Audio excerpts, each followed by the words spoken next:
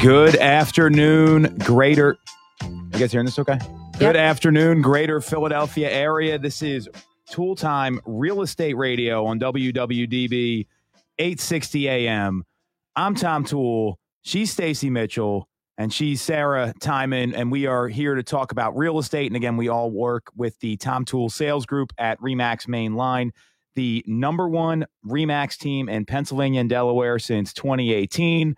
And some pretty big news here, ladies, in kind of the bigger picture national market. And we keep talking about these iBuyers over and over again. And the news that has come out last week that Opendoor, and if you don't know what Opendoor is, they are an iBuyer who goes out, buys properties, and they rent them out, hold on to them, maybe they resell them.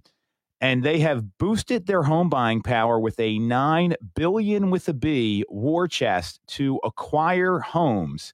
And this was made public in a Securities and Exchange Commission filing on October 4th. And now they have a debt facility with a $3 billion limit, and they can borrow up to $9 billion to acquire properties. So what do you think about all this, Sarah? We'll lead you off here. I know you're second or third week back here. Yeah, I mean, it's another story about iBuyers, and I feel like just trying to keep up with Zillow and some of the other companies out there that are doing similar things. So Opendoor has managed to get their hands on some extra money to, I think, compete, and they see the potential in this market and are trying to get out there. Stace, what about you? I mean, this is, I think, something that hasn't really come to the Philadelphia area yet because they're much bigger in like those testing markets like Florida, Arizona, Texas, those sort of places. So how do you see this affecting the market? I mean, that's the big question here. Like, what should buyers and sellers be aware of? Because maybe this is a good option, maybe it's a bad one. I'm not really sure. But $9 billion it's a lot of money. They definitely have a lot of money to play with. So they will be out there scouting properties to purchase with, as a cash offer. When I was doing some research on this, I found out that when Opendoor is purchasing homes, they're purchasing from sellers, there is a service fee of 5%.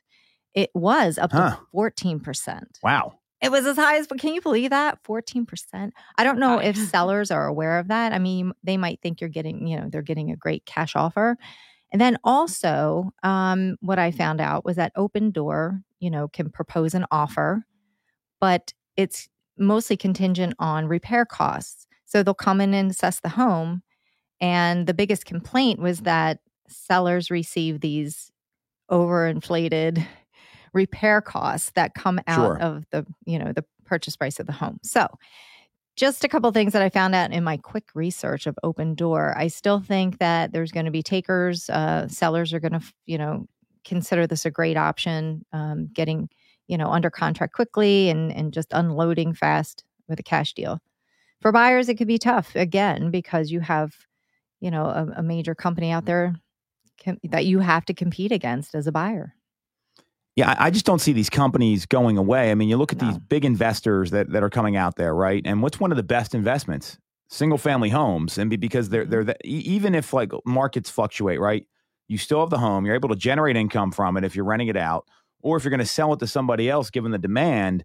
Obviously, that's a way to make money as well. And what I thought of, and we talked about this a couple of weeks ago, was that TikTok video that was done.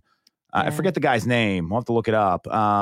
And where he talked about, okay, so we're in this neighborhood and they're all the same house. Let's say it's like a subdivision, like newer construction. They buy 3 of them and they buy them at $300,000 each. And then the next one comes on the market and they say, you know what? I'm going to buy this one for $350,000.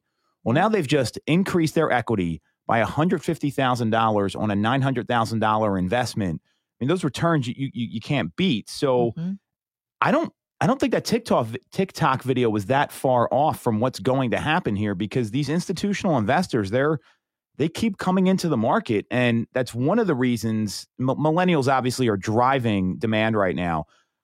To me, this is one of the reasons why it's tough for buyers, especially in like that first time trade up market segment where there's a lot of end users that are looking to get into the market in the first place. I mean, am I crazy here? Is the TikTok video crazy? What do you ladies think?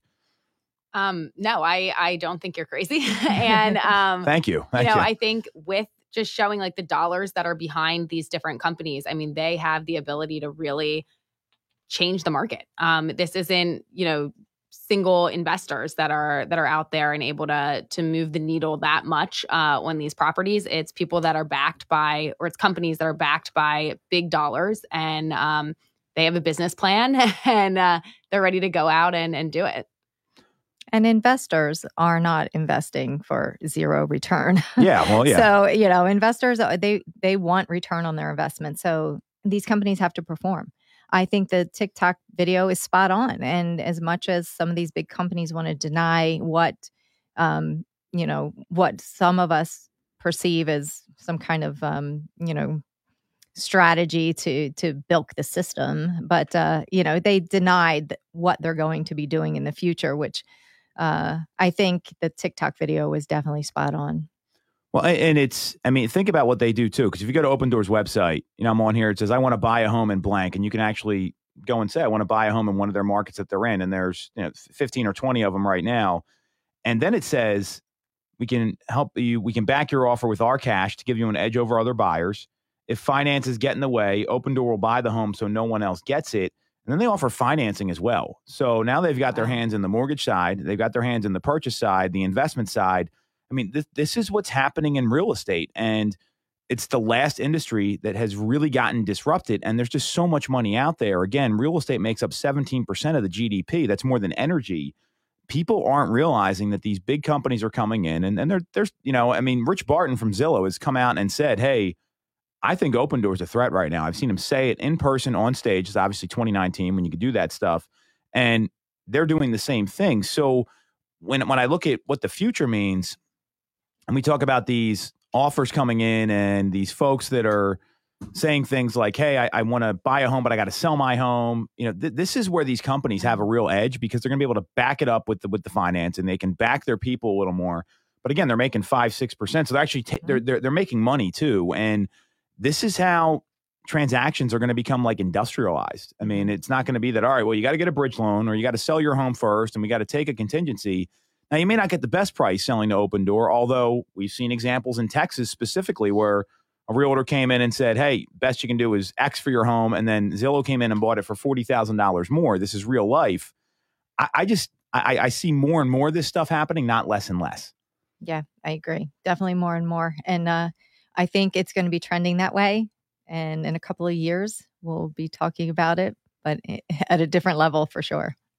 So before we get into the next question, we got special guest, amazing team agent, Steve Karpinski here. Steve, glad you're on the show, man. Thanks for having me, guys. I appreciate it. What's going on, everybody? So welcome to Tool Time, Real Estate Radio. Obviously, you knew about this before you got on. So we're talking about Open Door. And what I want to hear from you and Sarah is, now that we've kind of gone through like what's happening now, what does this mean for the future? Like, so you're a realtor and you want to be in business 5 years from now, and you're realizing that these threats are out there that are saying, hey, you don't control all the information anymore. You don't control all the listings. You don't control all the buyers. We're going to jump in and try to take those people from you.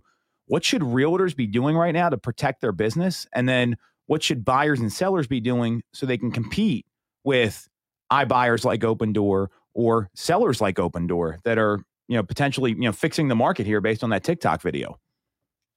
So, I think the most important thing would just be to continue to stay informed as to what's going on. If there are different policies in place there, as you were saying, Stacey, different fees that are charged, just kind of being on top of that. I think there are always going to be people, once this really rolls out, that might be the best fit for them. They might want the convenience of having this big company just come in, give them the money. They know they're not getting top dollar, but depending on their situation, that might be what's best for them. I think there's always also going to be a lot of sellers out there who, while they want things to be done quickly, obviously nobody wants to sit on a house for forever. Getting the most value from that home, the most dollars from that home is still going to be really important. So being able to kind of break out the facts and say, hey, this is what's happening in this scenario. This is what can happen in my scenario. And then just showing your value and showing where you may be able to help out and show your track record, and show that you are still very relevant, and then just kind of point out the different ways that you can help them. Mm-hmm. So what about the person that they go and they say, well, why should I use you versus the iBuyer, right? I think that you brought up some good points there, and feel free whoever wants to jump in. you're in a listing appointment, right? Yep. And they're saying, well, Sarah, hey, great. This all sounds good. I just don't want to go through the hassle. And this iBuyer's telling me they can offer this. What do you say to them? I mean, how does that conversation go? Because this is what realtors are going to be faced with in the next, whether it's right now, which I've already had this happen to me a couple times. I don't know about you guys, or in the next like 12, 24 months. I mean, this is going to be a real thing people need to address in the marketplace. Well, I think the first thing is really to find out what their needs are. Do they need this to be done today? Like, did this house need to be sold yesterday in order for them to move forward with their plan? Is there a certain amount that they need to net at the end of the day? Get those facts and then kind of work from there and figure out, well, if you go with plan iBuyer, are you going to be able to get what you need to net? What fees are coming out, whatnot. If it's something where they're like, listen, I just want to get this over with quickly. Well, touch on our marketing plan. Show what it is that we offer, what we put into place, and what our results are, how few our days on market on average are in order to get a home sold. And if that lines up with their timeline, then you can show them you can get the net and you can get the dates that you need without going that iBuyer route. And just really rely on the facts. Well, and I think we also want to talk about what Stacy mentioned, where like they come in and negotiate after this. Like everyone thinks it's going to be this clean deal. And, I'd love to hear your view on this, Steve, because we have you on to talk about investing in real estate. I'm sure you've been through like both sides of this where the investors tie up the property and then try to like negotiate it later versus the normal route that we go through on inspections. But I mean, I'm dealing with this right now on a property with an institutional buyer where it's this company out of Georgia, and they're coming back and they're saying, hey, we want like $15,000 off the price, even though we said it was informational only inspections, which they should just eliminate that clause from the agreement because I think all it does is cause problems. But I mean, it's not as clean as it seems. And I think it's kind of a bait and switch in a lot of cases. And oftentimes these iBuyers, they have like a 30-day contingency period. It's not 10 or 14. It's a lot longer. And that costs time, which ultimately can can affect people's plans. Like then they're closer to when they want to move and they say, you know what, screw it. I just want to get this deal done at this point. I mean, have you seen that happen with other investors, Steve? Because I know you got a real experience there. What's your take on all this as consumers kind of start to deal with these more and more? Are we talking about iBuyers or iBuyers, but investors too? Because I think they're all the same. I would just probably check these people have to check the fine print because again, I think they're just trying to tie up the property and then we'll come in and try to renegotiate and then just end up knocking you down in the end. But they already have the property under contract, so then I guess these people feel like they're stuck now and can't get out of it, pretty much. Well, we know that when they get closer to the settlement date, it's like, well, we just got to get this done now. We've got the mover lined up. We've got the new home. Right. I mean, and people they go into almost like screw it mode, which is like, I got to get to the table on the date I need because my life's going to be too complicated. So Is that fair to say? I mean, you guys are in the field. Yeah. I think that's totally fair to say. And they kind of like accept the defeat at that point, okay, let me just get out of this. But to Sarah's point about adding as an agent, how can you add value? How do you express what you can do? Real estate is mostly local, right? Yes. And relationships. So you can express to sellers, look, I'm going to be here for you. I don't know who you're speaking to in this big institution on any given day. It could be a couple of different people, but I'm the one that's going to be representing you. I'm going to be here for you, throughout the entire process.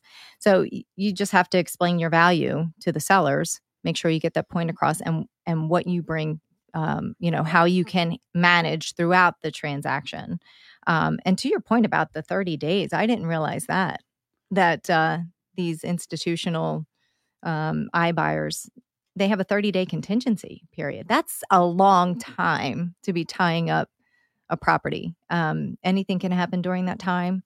So definitely the 7 to 10 or 10 to 12 day is a much more reasonable amount of time. Sellers probably have no idea about that, so they need to be educated. Again, another point to have a local agent. Right. And I know, Tom, I think you had mentioned that like these iBuyers aren't actually in our area yet. Not yet. Well, not this particular iBuyer. Yes. iBuyer. So I think what will also be interesting is as they come to the market, I mean, people tend to learn best through stories of, this has happened and you can give examples. And once they've actually, you can give examples of things that have happened in other markets and not quite as localized. once they come here and you can really see how it plays out, hopefully it does go smooth for everyone, but we'll be able to kind of take a look at different case studies and see how things actually happened and what your options are. Well, I'm looking at an agreement of sale now from a local iBuyer. I'm not going to give out the name of the company because they do the same thing here, but it was for a listing that we had and we sold. The seller forwarded us the contract, and the contract's only 3 pages long. So, I mean, right away, you're not using a standard Pennsylvania Association of Realtors agreement. You lose a lot of protections there. Here's the inspection clause. The sale is contingent on the buyer's due diligence period of 30 days from the effective date and acceptance of the property prior to transfer of title. The seller agrees to provide access to the buyer and the buyer's team / representatives as needed to complete the sale. And that's it. That's literally all it says. Wow. So, it's clean and easy to understand, but we all know that when you get into legal stuff, I think sometimes the less complicated it is, the more trouble you're in, because it doesn't say if this, then that. Like the PAR agreement of sale says that has a duty to the public, being a member of the Association of Realtors is really critical. So, I mean, that's one example locally that someone had an offer from their home. Now, we took the listing, sold it for more, so it kind of illustrates the point of you don't always get the most, but it would have been maybe a clean deal for them. Maybe they don't close. I think that's always the reality with these here. So we know what realtors, basically what I'm hearing you guys say, realtors need to be able to communicate their value clearly and show people why it makes sense to use them. What should buyers and sellers be aware of going into these transactions before we take a quick break here? Because to me, I think there's a lot at risk, especially for the seller. I think the buyer, if you're buying a property, you're going to buy the property you want to buy, whether it's through them or somewhere else. But what should sellers be aware of if they get approached by an iBuyer and maybe it does make sense for them to take the iBuyer offer? They have to be aware of the hidden costs, because I think that's where, from what I'm reading and my research on Open Door, that's the most complaints, were all these hidden fees. The 5% service fee, which was as high as 14%, which I think that's unbelievable. But hey, they got it, I'm sure. Yeah. But the inflated repair costs, I think that's what sellers really have to be fully aware of what could potentially happen down the road. And it could upend everything. It could totally cost them the majority of their proceeds. If they tried to get out of the deal, it could upend everything. So seller, do your due diligence, shop around, interview local agents for sure, along with the iBuy, and make sure you get everything. There's a lot of gray in the iBuyer contract. So you want it to be as, open as possible, which it doesn't seem like it is. It's kind of gray. 100%. Mm-hmm. All right. On that note, we're going to take a quick break. We're going to come back. We are going to talk about an alarming statistic about what happens to consumers when selecting an agent. This is Tool Time Real Estate Radio on WWDB 860 AM. Have you considered a career in real estate? Do you want control over your income? Whether you have a license or not, call us today at 610-692-6976 or visit TomTool.com. Join our team, the Tom Tool Sales Group at RE/MAX Main Line. Buying a home or already own one? We can help. I am Kevin Hamill from Alliances Insurance Agency. If you haven't reviewed your policies in the last 3 years, now's the time. New home buyers, there are a number of ways that we can help you get to that settlement table. Call us to find out more at 610-816-0043, extension 3, or visit our website, alliancesinsurance.com. Don't forget the S, it's for savings. When you're getting a mortgage, you shouldn't have to sacrifice great service just to get a great rate. At Mortgage America, we've been lending with this philosophy for over 35 years. We have access to great low rates without the complications and delays of big or online banks. We're a local Pennsylvania lender with loan officers that you can actually meet. As PHFA's #1 lender, we specialize in all residential mortgage programs, including first-time buyer programs and low down payment options. For your free pre-approval, call us at 610-439-8000 or apply online at mymortgageamerica.com. Mortgage America is equal housing MLS 12850. The real estate market is red hot. Have you considered taking advantage? Call the Tom Tool Sales Group at RE/MAX at 610-692-6976 or visit our website, TomTool.com, to connect and take advantage. Stand by. Conditions. All right. Welcome back to Tool Time Real Estate Radio on WWDB 860 AM. I'm Tom Tool. She's Sarah Timon. We've also got Stacy Mitchell and Steve Karpinski, guest hosts in the house. Very grateful for all you guys. And again, we work with the #1 RE/MAX team in Pennsylvania and Delaware since 2018, the Tom Toole Sales Group at RE/MAX Mainline. We are streaming live on Facebook and YouTube if you want to check that out. So Steve and Sarah and Stacy, I wanted to share a stat here, and we just talked about this today. I just want to get your take on it and how consumers should navigate this. And it's kind of alarming. So what people don't realize is that right now, the real estate consumer, whether you're looking to buy a home or sell a home, you've got a 68% chance of hiring an agent who has done 0 to 2 deals in the last 12 months. 2/3 of the time, you could hire somebody that has done 2 or less transactions. I take this personally. And the reason why I say that is if I'm making a big financial decision like buying a home, which is the biggest financial decision most people go through, I don't want someone that's done 0 to 2 deals. And we know that 62% of people, they make a decision like in the first couple minutes they meet you if they're going to hire you or not. And there's really a great divide right now between hacks, meaning people that don't know what they're doing, that are, hey, I want to get into real estate because it's easy, or I want to make my own schedule. And if by make my own schedule, you mean work a lot, then yeah, that would be what we're talking about here. I also look at it as an opportunity, but there's a big divide right now between hacks and actual agents that treat this like a profession. And a lot of people don't know where they rank in their MLS, or they don't know who ranks where. And what I think we want to talk about here is how can the consumer make sure they don't make that higher? They eliminate that 68% chance, because when you break down like the different tiers of production in the country right now, the top 1% of agents, they do 17.2% of the business. Big number. Mm-hmm. The top 5% do 37.4% of all the volume. So over a third. The top 10% do 51%. And the top 25% do 73.5% of the business. And then the top 50 do 91%. So literally half of the business is only doing 9% of the sales. So that alarms me. And we can't expect consumers to be able to identify who's doing what. Like that's our job as marketers and as agents. So what advice do you have for the person that's out there and they want to make a real estate decision in the next 18 to 24 months and they don't want to hire a hack? What are you guys telling them? Let's say you're interviewing against one of these people. How do you deal with that? I mean, this is a thing that I think every consumer needs to know. Specifically, what are the right questions to ask when talking to realtors? When talking to realtors or talking to consumers? Talking to the consumer, interviewing the agent to make sure they don't hire that 68% that's doing 0 to 2 transactions. I mean, I think you did 2 transactions yesterday, Stacy. And mostly, I mean, it's like Steve did them over the weekend and Sarah did it last week. So exactly, this is the thing that concerns me. Sure. And because, you know, I don't want the doctor that's done 2 surgeries. Do you? Absolutely not. And that's why I, try to research, the surgeon or the doctor.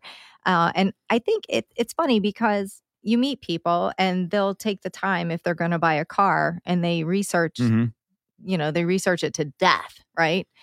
But when they're going to sell, like you said, make the biggest investment in their life, most likely, they don't do research on their agent who they're going to be interviewing. So I think that's really important and that's really vital. So as agents, you definitely have to continuously market yourself, hone your skills. You have to stay on top of everything, stay sharp, know the market that you're in, and offer that, be the knowledge broker, offer that to the consumers.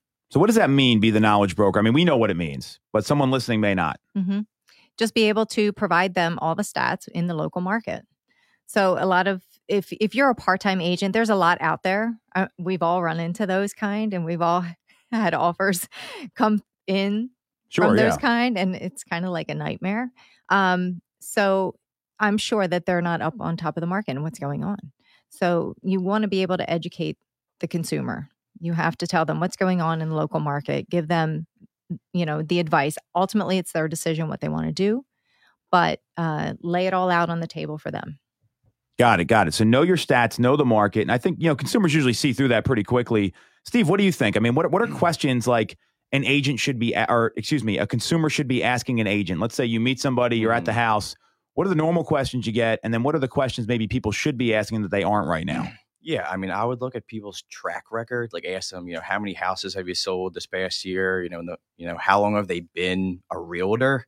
You know, have they been a realtor a month or 20 years, you know? Then also like about their reputation, you know, that's big. Like, you know, ask people around the neighborhood, you know, have you heard of this guy, you know, Tom Toole, you know, what's he like? He's a jerk. No, I'm kidding.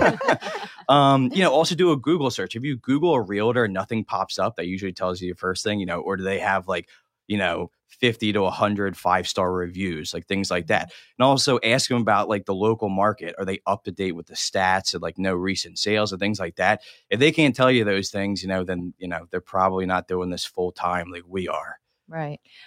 Just to your point about if somebody's been doing it for 20 years. Yeah. What I have found is yeah, I know you've only been doing it a year. Well, so no, but somebody that's been in the business for 20 years doesn't equate to experience, because there's a lot of part-time agents that will sell that 0 to 2 homes who have been doing it 20 to 30 years. You're right. I've come across them too. So, you know, they might just sell their friend's house or help their cousin buy.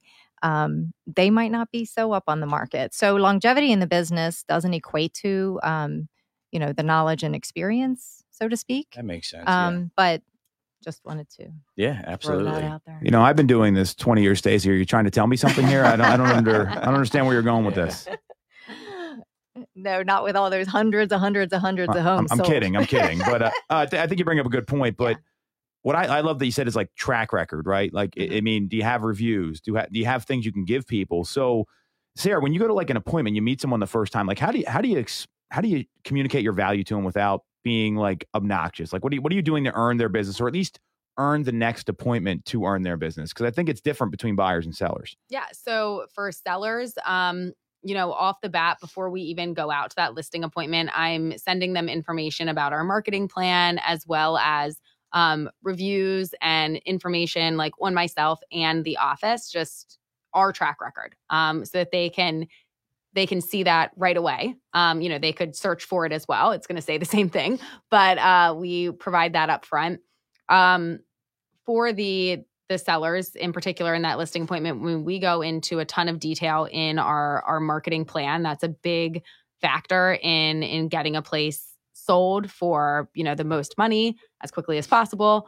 So just being detailed and assuming that you have to assume that they don't know anything. So great point. You want to not like just skip over different things. You're like, oh, they probably know that, or like, oh, blah, blah, blah. You know, we do this every day. So just kind of taking it one step at a time. And, you know, if this isn't their first time selling a home, or if they've done this a number of times, you know, then you can kind of tighten up a couple different areas there. You don't want to bore them to death, but just being the knowledge broker and really, really showing them where our value lies. So there's a couple key things, and I want to put this all together for everybody listening, is do you have reviews? Do you have a track record? Do you know the market, right? And I think that's the biggest thing right now, because if someone doesn't know the market, they could be doing it 20 years, like you said, Stacey, but if they don't know the market, it doesn't mean anything. And also, like, what's your plan to help me? Because most agents don't have a plan. They just say, all right, let me know when you want to see something, talk to you later, and they don't hear from them again. And, you know, having a plan and also like setting the right expectation up front. Like, I mean, are you guys sending stuff out before you meet with people? I mean, you kind of alluded to that, Sarah, so I'd love you to go deeper there, because that's the kind of stuff that the consumer should expect. And I would argue that they don't get it much more than 68% of the time. Yeah. I mean, you know, definitely before any appointment, sending out, a whole slew of information. Sure. And letting them know that we're sending it so that they know to look out in their email for that. And just, giving them all of that stuff up front, giving them a chance to look at it prior to the appointment, is a good step there to give them the information. Anything else you guys are doing to kind of communicate that, especially because some of these, like, I think what people don't get is sometimes like someone says, hey, Sarah, I'd love you to come over and take a look at my house. And it's more of like a formal meeting. Or, hey, I don't know anything about the process, Stacey. Can we meet and can you show it to me? Or this is what happens most of the time. Hey, Steve, I want to go see this house. Can you show it to me? So in that third scenario there specifically, like anything else you're doing to try to show them that you're the knowledge broker, that you have a plan, that there's a track record of success here, because I think that's where a lot of consumers get lost. And that's why they cycle through maybe 2, 3, 4 agents or deal with some of these hacks, if you will, before they find the person that ultimately sells them the house. Well, taking buyers out, if they want to go see a home, I try to get as much information about their situation as possible. Are they pre-approved? How long have they been looking? How have they been looking? What exactly are they looking for? This particular home that they're looking for, is that the stats that you want? And then I'll go through and I'll search for more homes with that criteria. I automatically send out the seller's disclosure so that they can start to get their eyes on some of the information that's going to come their way so that they're prepared. And when we get to the home, we can talk about the seller's disclosure and what we found on the seller's disclosure. I'll also bring with me a buyer's estimated closing cost sheet so that they have an idea of what it's going to take financially for them to get into this home.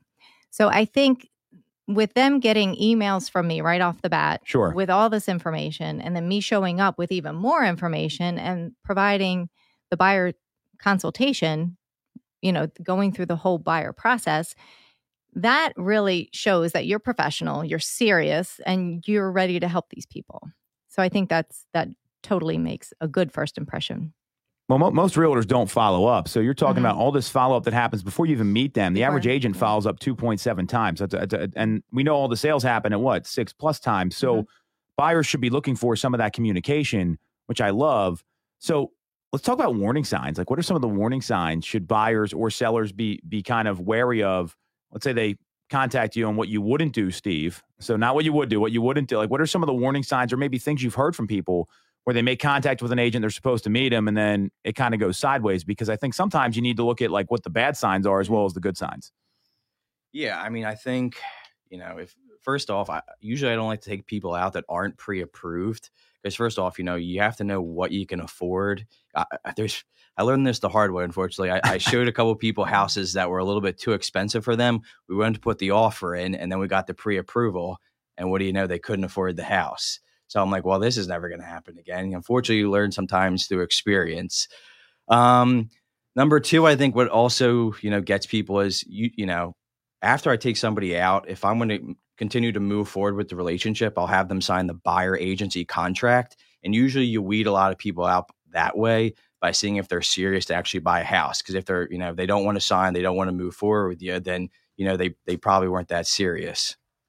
Well, I love that it's, hey, the agent should be asking you these questions. And so, do you ever get people that push back and say, hey, you know what? That's none of your business, Steve. You don't need to know about my finances. And maybe they are serious, maybe they're not. Like, how do you navigate that to try to help them while also making sure it's a good use of their time and your time? Because a lot of agents are going to show homes because they're hoping to get lucky. Like, they're crossing their fingers saying, I hope this person buys this house. I have no idea what they're looking for. Yeah, I mean, if it comes to the pre-approval, I just say, it's required when we put an offer in. So if you want to buy a house, you're eventually going to have to do the pre-approval. So we might as well do it now beforehand, so we know, where you want to be budget-wise and what you can afford. Love it. Love it. Very cool. And also, it doesn't waste their time. Exactly. I think it goes both ways. So, Sarah, what do you worry about? Like, from like this, because you've worked with a lot of people that had other agents and it didn't work out for them. I think of a couple people that come to mind right away where they've like made offers and they totally fumbled the offer, and they came to you because you knew how to get them a house and knew the right things to do, not to like tick the seller off before you even write up the agreement. And another warning sign. So what are some of the warning signs you've seen from other agents where they've actually moved to work with you because of the missteps or the mistakes that were made? Sure. Well, just quickly before I go to that, touching back on what we were talking about, the worst thing that can happen too is if a buyer thinks that they are in a certain budget and they're not pre-approved, 100%. and then they find out like, oh, that was way outside of what I'm pre-approved for. If you've been looking at houses in a certain range, then when you backtrack and get into lower priced houses, like they've already gotten to almost like expect some of these things that come in like the higher budget. So you don't want to backtrack, and that's just like disappointing for everybody.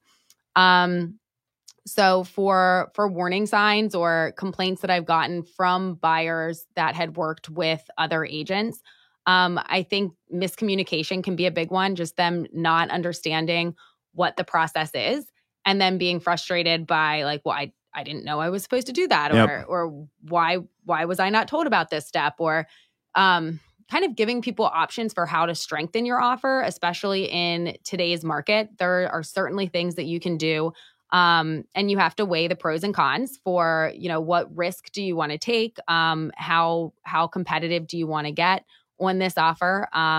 So kind of giving them the options and then explaining what that means. Like if you just say, hey, I think you'll get this house if we waive your inspections and they don't like, and then they're like, okay, great, let's do it. And then like as the transaction gets further along, they're like, wait a minute, what? So I think, you know, being open upfront about what options are and then how that plays out down the line is definitely important. So I would say lack of communication is probably the biggest that I've gotten from people that have switched over. Well, that's the number one complaint about agents is communication. Hey, I never hear from my realtor. You guys heard that before? So, Yep. You know, to your point, not hearing from the agent until you have the appointment. Like if they say, hey, Steve, we're great. We'll meet you at 5:00. And then you don't say anything to them and just expect them to show up at 5:00 at the house. Like that little extra step there to me goes a long way. So if you're a buyer or a seller, I'd be looking at what prep is the agent sending you to earn your business. And that, you know, because that first impression happens so much. What was the stat that Ben gave us today? I think it was 62% of people, they decide within the first 10 seconds when they meet you if they're going to hire you or not. So, you know, think about that. And also, I would even take it one step further, how they show up for the appointment, right? Are they late? Right. Are they on time? Sweats? Yeah. Are they? I mean, I hope that no one's in their sweats showing up in an appointment, but it happens, right? And every market's different, but we're pretty buttoned up here. I mean, it's the Northeast. It's a more formal marketplace, and you know that does help. So, you know, I think a lot of that also protects your own time. Like it makes you, everything is professional. It's upfront. It's good for your client, but it also keeps you from, you know, having 3 days ago say, hey, we're going to meet at 5:00 at this house. And then you drive 45 minutes and get there. Great and point. The person's like, I mean, you didn't confirm. I don't know if we were still on. So I think it helps both parties not waste your time. Well, and that's the most valuable commodity, right? Everyone's got the same 24 hours in a day. And I know when I have an appointment, and I would imagine you guys, I mean, unless it's like a doctor's appointment, because those guys are never on time anyway. They're like, it's like, great, come and wait for 45 minutes. You'll be lucky if you see me. Obviously, very different job. If you're late, you're getting rescheduled. Yeah, you're 2 minutes late. You're not even there. Yeah, that's what happens. And but to the point of like, I always make sure if I have a meeting with somebody, I'm confirming it. Even if I'm like, you know, let's say like Steve and I are grabbing coffee. Hey, you still good for today? Things happen, right? Like, and that's all good. When you make that habit of things, it shows that you value your time, and more importantly, you value the other person's time. And I think that goes a long way with realtors. So, and knowing this, I mean, these stats are just kind of crazy to me that 10% of the industry is doing over half the business and 25% of the industry is doing almost 3/4. Any other advice you have for the consumer that's out there so they don't hire one of those agents that's doing 0 to 2 deals in the last 12 months? And, you know, sometimes, look, every new agent's got to get a sale at some point. I was a new agent. We're all new agents. So I'm not, that's not what I'm talking about. But for the people that are maybe been in the business 2 years and they've done 0 to 2 deals, that's very different than someone in their first 30 days and they've done 2 deals. So any other advice that's out there that you want to give to people so they can identify those right agents, because new agents can be really great. We've seen, I mean, you know, we have a lot of new agents on our team. That's something that we really promote. And if you're thinking about getting into real estate and you want to overcome this challenge, check out our website. It's realestatescholarshipprogram.com. We'll pay for your license, have you join the team. But any other advice that you have for consumers that want to avoid this 68%? What do you guys got? I think, again, like you were saying, just because an agent is new doesn't necessarily mean that they're a bad agent, because they could be surrounded by a great team. Sure. Right? So use the strength of the team as we do, because, you know, we've all been new agents and we use the strength of the team to elevate us. So, but I think for consumers, you definitely have to do your research, meet with people, see if there's a relationship that can be developed, because another big complaint is that agents are too salesy. You know, I'm sure. And people don't want to be told what to do or what to buy or what to sell, how to sell. You know, they want the information so they can make the decisions on their own. And they want the agent to listen to what they have to say. So that would be my wrap up for consumers. Yeah. Well, and that's really the difference between a good agent and a great agent, because a great agent gives people all the information they need to make a good decision versus a good agent that just tells someone what they think that person wants to hear, so they'll hire them. So on that note, we're going to take a quick break. We're going to come back and we are going to talk about life as an investor, pitfalls to avoid. We got Steve Karpinski here, amazing teammate, and he's also been on the other side of this with rentals, flips, you name it, he's done it. We'll be right back on Tool Time, Real Estate Radio on WWDB 860 AM. Have you considered a career in real estate? Do you want control over your income? Whether you have a license or not, call us today at 610-692-6976 or visit TomTool.com. Join our team, the Tom Tool Sales Group at RE/MAX Main Line. When you're getting a mortgage, you shouldn't have to sacrifice great service just to get a great rate. At Mortgage America, we've been lending with this philosophy for over 35 years. We have access to great low rates without the complications and delays of big or online banks. We're a local Pennsylvania lender with loan officers that you can actually meet. As PHFA's #1 lender, we specialize in all residential mortgage programs, including first-time buyer programs and low down payment options. For your free pre-approval, call us at 610-439-8000 or apply online at mymortgageamerica.com. Mortgage America is equal housing lender, NMLS 128501. Buying a home or already own one? We can help. I am Kevin Hamill from Alliances Insurance Agency. If you haven't reviewed your policies in the last 3 years, now's the time. New home buyers, there are a number of ways that we can help you get to that settlement table. Call us to find out more at 610-816-0043, extension 3, or visit our website, alliancesinsurance.com. Don't forget the S, it's for savings. The real estate market 15 seconds. hot. Have you considered taking advantage? Call the Tom Tool Sales Group at RE/MAX at 610-692-6976 or visit our website, TomTool.com, to connect and take advantage of these market conditions.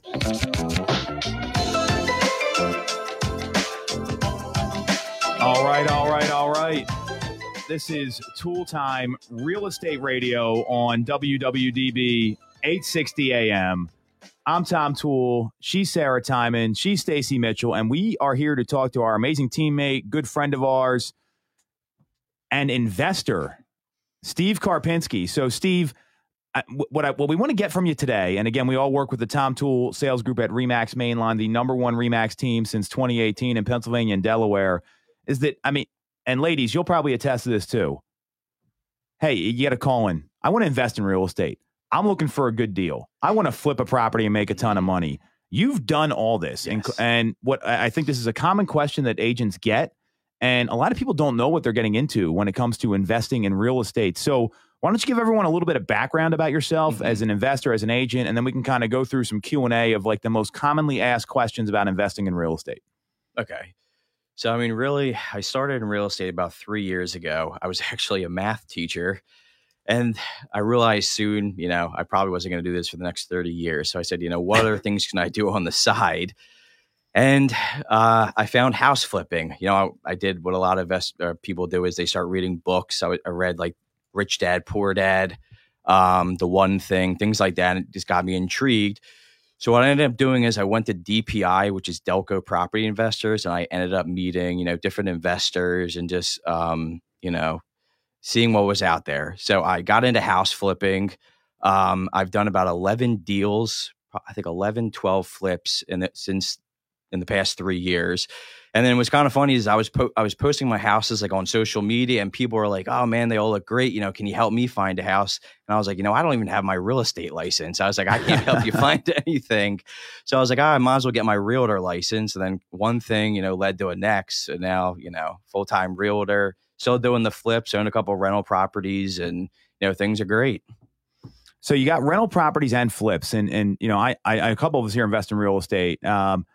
Talk to us about like the math of a flip, because you're not only a math teacher. Yes. So I think this probably helps you a lot more than you think, because you got to understand the numbers with these things. Yeah. Because my view is people watch HGTV. We were joking about this before, and they look at these numbers and they're out in like Malibu or somewhere that's got like crazy margins. Yeah. We're in the Philadelphia area, which is a lot different. So what do you look for in a viable flip? What kind of profit margin can you expect? And what are kind of your parameters? Because I think that's a very difficult thing to do and make money.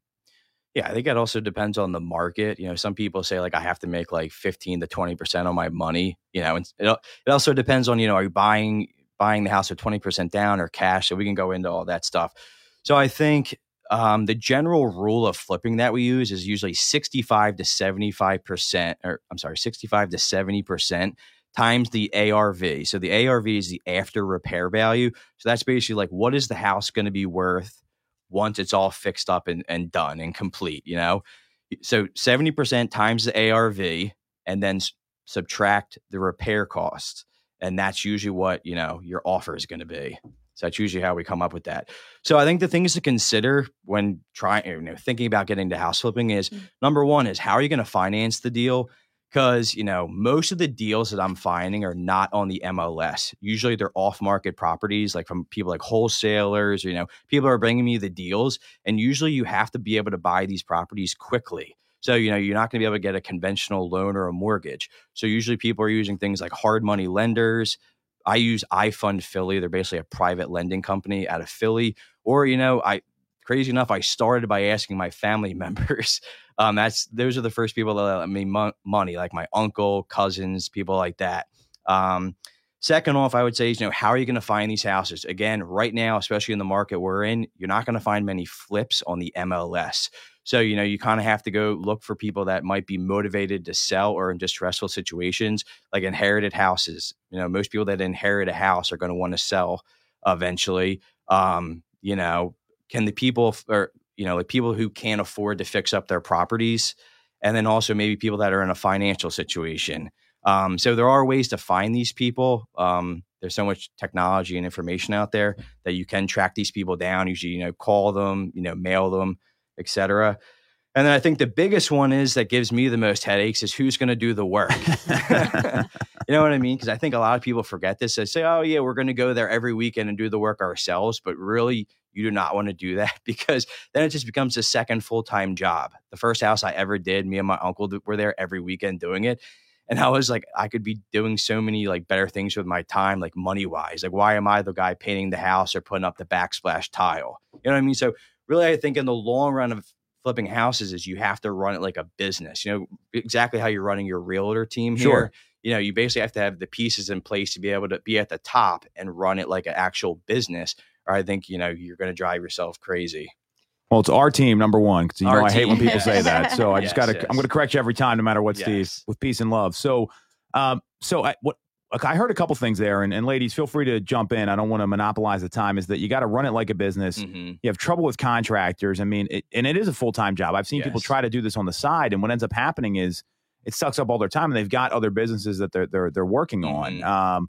So for someone that wants to get into this, what I'm hearing you say is like you got to go all in or not at all. Like it's either got to be one or the other. Is that a fair assessment? Yeah. If I was to recommend how to get started, like I said, I first went to, there's like investor meetups, like Deep Delco Property Investors. I would go there and try to connect with people who are actually doing it. That's exactly what I did. But I think people go about it the wrong way. They say like, hey, Steve, like, let's flip a house together. I'm like, all right, yeah, when are we going to get started? Like, that's not the way this is going to work. You have to find a way to bring value to these people. Because how many people probably are messaging them like, hey, let's flip a house, it's 1 million. So how can you branch out from everybody else and bring this guy value that he'll want to actually do a deal with you? You know what I mean? Like if you brought me a house, I will gladly do it with you, give you 50% of the profit, or, we'll figure it out. But yeah, that's the thing. People are thinking kind of themselves first. Like, I want to do a flip, so this guy's going to do it with me. But you kind of got to think the opposite of bringing them value first. Like how I got started was I remember I met 2 house flippers. These guys were full time. And I said, how can I help you guys? I want to get into flipping. And I was just doing like dumb things. I go put lock boxes on, go take pictures of properties, go measure things.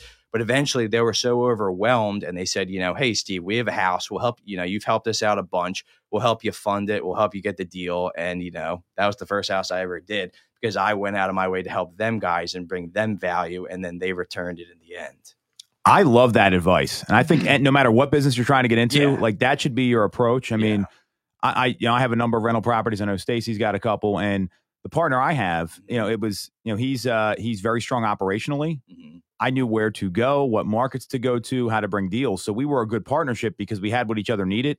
And there was a lot of trust there, which I think is another thing that's really hard to develop. Because I know you've had to fire some contractors before too. Yep. So that's a great piece of advice. How do you bring value? I mean, that was in the notes I took here. So I'm going to toss it to you two in a second. I got one more question. So you've kind of pivoted your strategy since we've met. And I think we connected because you wanted to maybe get out of this a little bit, focus on your real estate career, but also get into rental properties, which is a little bit of a pivot from the fix and flip. So why don't you talk a little bit about that, maybe why you made that decision? Because I think you mentioned time a lot there. And I think people really don't value their time enough in my view. Yeah. So, I mean, honestly, I never really wanted to be like a full-time house flipper. That was never really my goal. I kind of said, how can I make a lot of cash quickly, and flipping was definitely on the list. Because I think in the end, it goes back to like, what do you want to do with your time when you're older? So like you want to be able to have what they call passive income, have your assets work for you instead of you working for money. So, my goal is to obviously, buy a couple rental properties each year. I'd like to have like, my goal is, I guess, would be to make 10 grand a month in cash flow. So cash flow is, what it's basically your income minus your expenses and what's, left monthly. So your actual profit. Yes. So that would be my goal is, and it's also a security blanket because, being a realtor, we're all doing very well, but there's always going to be hot and slow times. So it's just kind of nice. And also in real estate, when you flip a house, you might make a lot of money, but you're paid like what? If we bought a house today, we wouldn't be paid for maybe 4 to 6 months. So you need some type of, income coming in. So, and also, I mean, there's a lot of great, you got, you got appreciation, in the areas that you're trying to buy the property, it's kind of a horror story now, but I was going to buy a duplex in Drexel Hill, probably right before COVID hit for $150,000. And I passed on it. I really don't even know why. No. And now Janine on our team, I think ended up selling the one next door. There's like 6 of them in a row. And I think it ended up selling, I think it was listed for $247. I don't know what they bought it for. So, but in a span of a year and a half, it sold for about $100,000 more. So, I mean, but it also, you can say that about anything. You can say that about Bitcoin. I should have bought Amazon, etc. You know what I mean? But you just got to take it as an experience, and just say that's not going to happen again. I love that. So what questions do you guys have? Because I think this is really insightful of someone that's been on like literally all 3 phases of the business, the sales, rental, and the flip side. So what do you ladies want to know?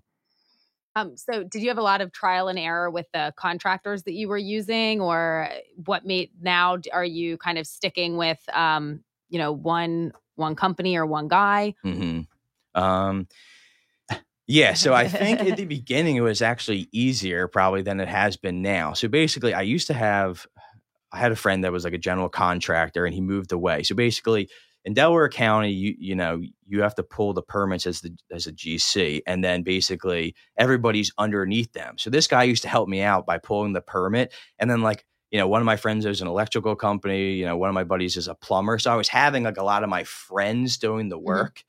So I never really had to babysit these guys or worry about any of it. And then eventually, I had to transition to just basically one general contractor. And then that was kind of where more of the headaches happened, because I think there's, unfortunately, you do learn by trial and error and experience. I feel like these projects always go over in time. So I recommend trying to put a timeline in there. But again, a lot of these guys will try to fight it because they'll say, oh, the permits or the township held us up, or, somebody else. It wasn't my fault. Right. So then now do you find it easier now that you've done more and you know more what happens at each step? It's exactly. Like, no. Yeah. And I think it's kind of like, it's like a general thing in life. Like house flipping hasn't gotten easier. I've just gotten better each time and better at the process. I'm sure like Tom over here with the Peloton when he first started. I was a big fat ass. That's why. Now he's crushing it. You know what I mean? And it's probably a lot easier for him. He's in great shape. So you can use that like for really anything in life. It doesn't really get easier. It's just you get better each time. Yeah, and you know what to expect, exactly. And you know what's what. Yes. Well, when your skills get better, the road becomes malleable, right? Like it may be a tougher flip, but you know how to navigate it better, right? It's no different than doing a real estate transaction. Exactly. I mean, imagine your first transaction for all of us here versus where we are now. Totally agree with that. So great stuff.